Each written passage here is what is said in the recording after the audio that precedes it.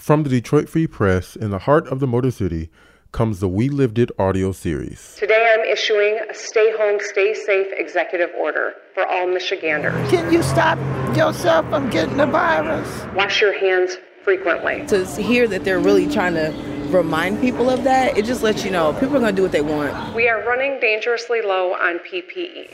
And going to put on gloves and a face shield. And zipping up. The goal here is simple. Stay home, stay safe, save lives. Lock her up! Lock her up! Our world now sounds drastically different. To help future generations understand the novel coronavirus pandemic and bring us together while we live it, the Detroit Free Press is launching a special project in partnership with the Michigan History Center. The Free Press is collecting audio stories to aid the archiving of accounts from the pandemic. And from time to time, we'll share those on your Alexa or Google devices and by podcast on Freep.com. We'll be sharing stories of Michiganders from all walks of life.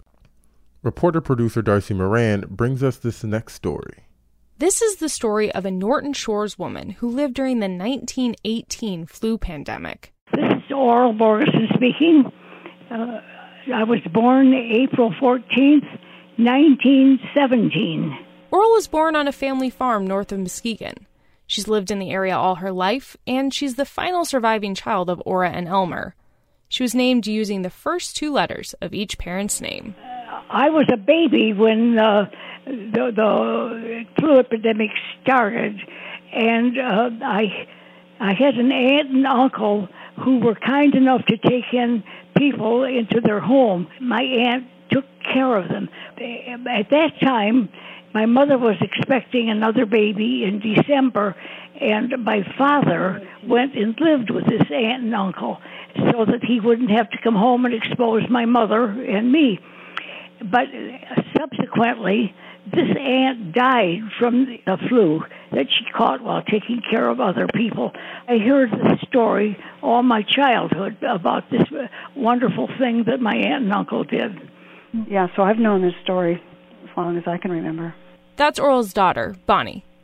And even if her mom was too young to remember much of the pandemic herself, Bonnie remembers well the story of her great-aunt Mabel Nielsen, too. One Memorial Day, we were walking around the cemetery where she's got relatives, and she pointed out this Mabel's grave, and I heard the story of how she died during the Spanish influenza. We grew up on was stories of the Depression and World War II. She's a pretty amazing person all around. The fact that she's sharp as a tack and has been very active and plays the piano and organ and makes quilts, and she just finished a quilt which she makes by hand. She's an excellent Scrabble player, I have to tell you. She's busy. She wants to be doing things and making plans and enjoying life. Looking forward to the future. On my birthday, April 14th, this year, I turned 103. Some of the neighbors came over with signs, and my children came, and I stood inside most of the time and talked through the sunroom window and just enjoyed the company and the interest and the friendship of neighbors and family. I have a wonderful family, and it was a sad thing that we couldn't all be together to celebrate it, but we celebrated anyway. I like to knit, and I like to make quilts, and I've been keeping my hands busy so that I don't have too much time hanging on my hands. And my daughter and I play Scrabble at night to keep our minds from going crazy with worry. And we can get this out of our minds a little bit and think about something else, because you get very uptight and concerned about what's down the line. And I have deep, strong faith in God. I know He's in control. Oral and Bonnie live together and have been skipping their usual volunteering to stay inside and avoid contracting this virus. Asked about living through yet another historic health crisis, Oral said this.